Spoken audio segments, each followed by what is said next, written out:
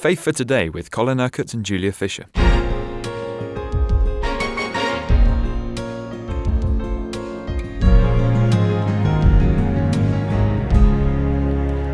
This week, Colin, we're doing something we've never done before because a new translation of the New Testament has just been published. You have translated it. It's called The Truth. And you're giving us just a little taste by reading Romans to us this week. Now, it must have been a huge responsibility doing this translation. Did it weigh heavily on you? Oh, absolutely. You are handling something that is so precious, so holy. You are handling the truth. And therefore, as I was translating, I wanted to be true to the truth. And yet at the same time draw out the meaning of what God is saying to us through His Word. And I'm actually at work now already on the next version of this, which will have a whole lot of additional material, an annotated version, which will bring out even more, not in the text, but notes to amplify the meaning of the text.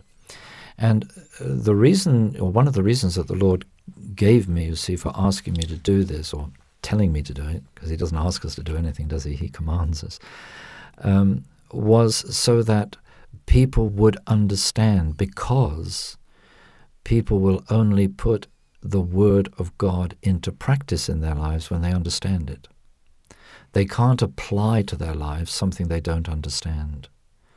So, as someone who's been a preacher for 46 years now, I know how essential it is to give people understanding of the Word so then they can apply the Word to the way in which they think and speak and act and behave and relate to others.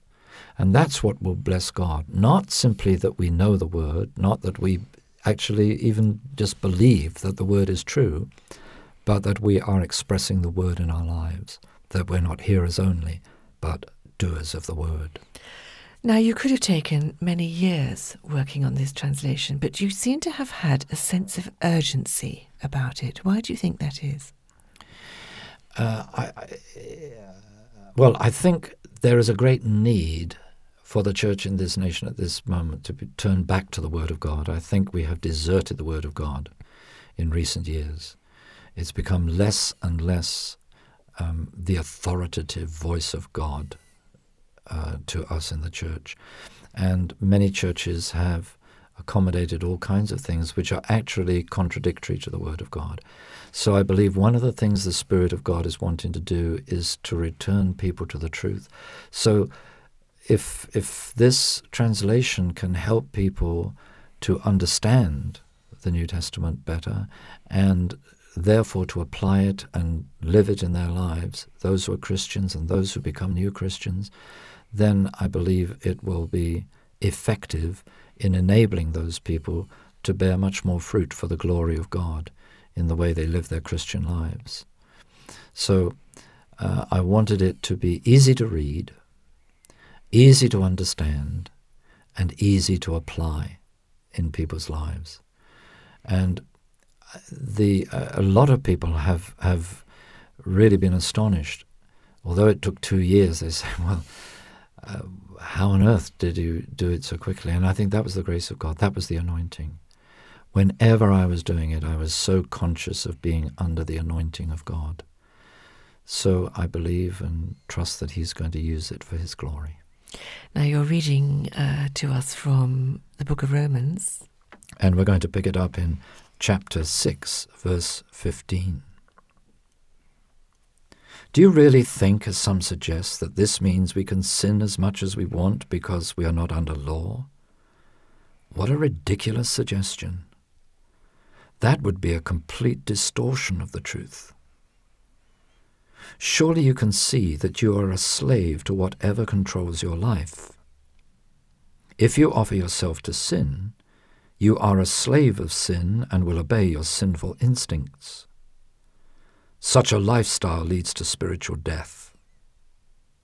On the other hand, Offering yourself to live in obedience to God leads to a life of righteousness.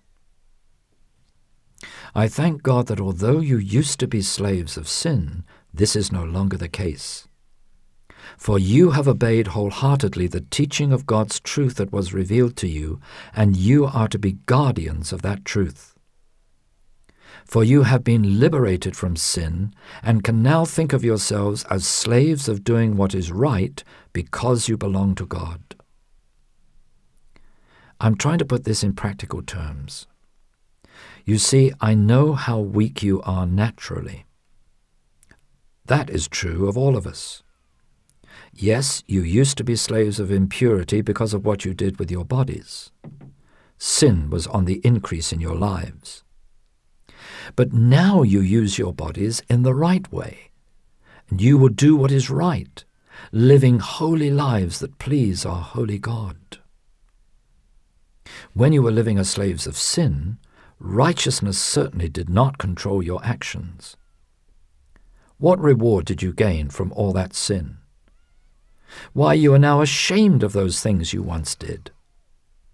You wish you had never done them, and now you understand that all sin leads to spiritual death. However, now that you are liberated from that past life of sin, you can live as God's slave. That is not bondage, for it leads to holiness and eternal life as your inheritance. You have seen for yourself that sin pays wages, eternal death and separation from God. But God's gift to you is eternal life that is yours in Christ Jesus your Lord. I speak to you as my brothers and as those who know the religious law. You are aware that the law only has authority over a person while he is alive. When he has died, it is of absolutely no relevance to him.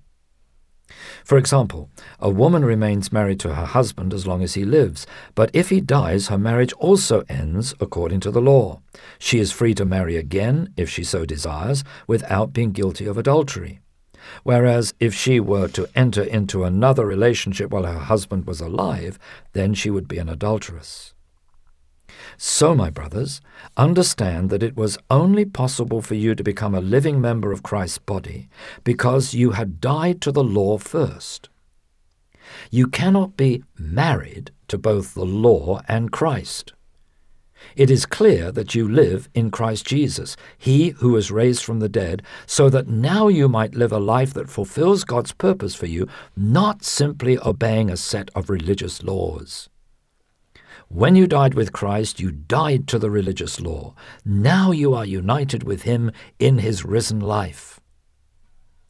In the past, when you were under the control of your flesh, your natural inclination was to sin and to break God's law. In fact, whatever the law says you are not to do aroused in you a perverse desire to do those very things. Consequently, you use your body in sinful ways that only lead to spiritual death. Yet the situation is now completely different. Because you have died with Christ, you are free from the sinful passions that once put you into bondage. You have been liberated from the very idea that you can please God by trying to obey a set of religious rules and regulations. You understand now that the only way you can serve God and please Him is by walking in the new way led by the Holy Spirit. This is a much better way of life, that it is pointless to return to your former way of trying to please God in ways that you failed to keep anyway. There is no need to suggest that the law itself is sinful. That is out of the question. The law actually taught you what pleased God and what was sinful. How did I know it was wrong to covet other people's possessions? Only because under the law God said, "Do not covet." Despite knowing that this is His command, I was still filled with longing for what others had. Knowing this was wrong caused an even greater desire for what I wanted for myself. I would not have been so guilty if I was ignorant that it was wrong to covet. You see, when you know that a particular action is wrong and you still do it, then you sin knowingly and deliberately. The law made me even more guilty because I knew I was going against God's will when I sinned. All these commands brought death, not life, because I could not obey them all. God intended the law for my good, but instead of bringing me life, it produced death in me because I sinned by failing to obey all that he had commanded. In those days I was so deceived, for although I failed again and again to obey God's law, I thought I was still serving him and did not fully appreciate that really I was spiritually dead because of all my disobedience. The law in itself is good, for it was given us by a holy God. All his commands are holy, right, and good. Did those commands create this death in me? Certainly not. For God has no desire to do such a thing. He had to show me that I had no power in myself to please him. Even though what he commanded me to do was good, my sinful nature caused me to make wrong, sinful choices, which only goes to show how completely sinful I was, despite all my religious fervor. The law was not the problem. The fault was entirely mine. The law itself is spiritual because it is given by God. I came to realize that in my natural state I am unspiritual, a slave to sin and disobedience. In fact, I often did not understand myself or why I made these wrong decisions. I wanted to please God, but ended up doing the very opposite, even though I hated the idea of being a sinner in his sight. Even though I disobeyed the law, I have to admit that it is good and was given by God for my welfare. You've been listening to Faith for Today, presented by Julia Fisher. This program is sponsored by Kingdom Faith. For further information, visit our website, kingdomfaith.com.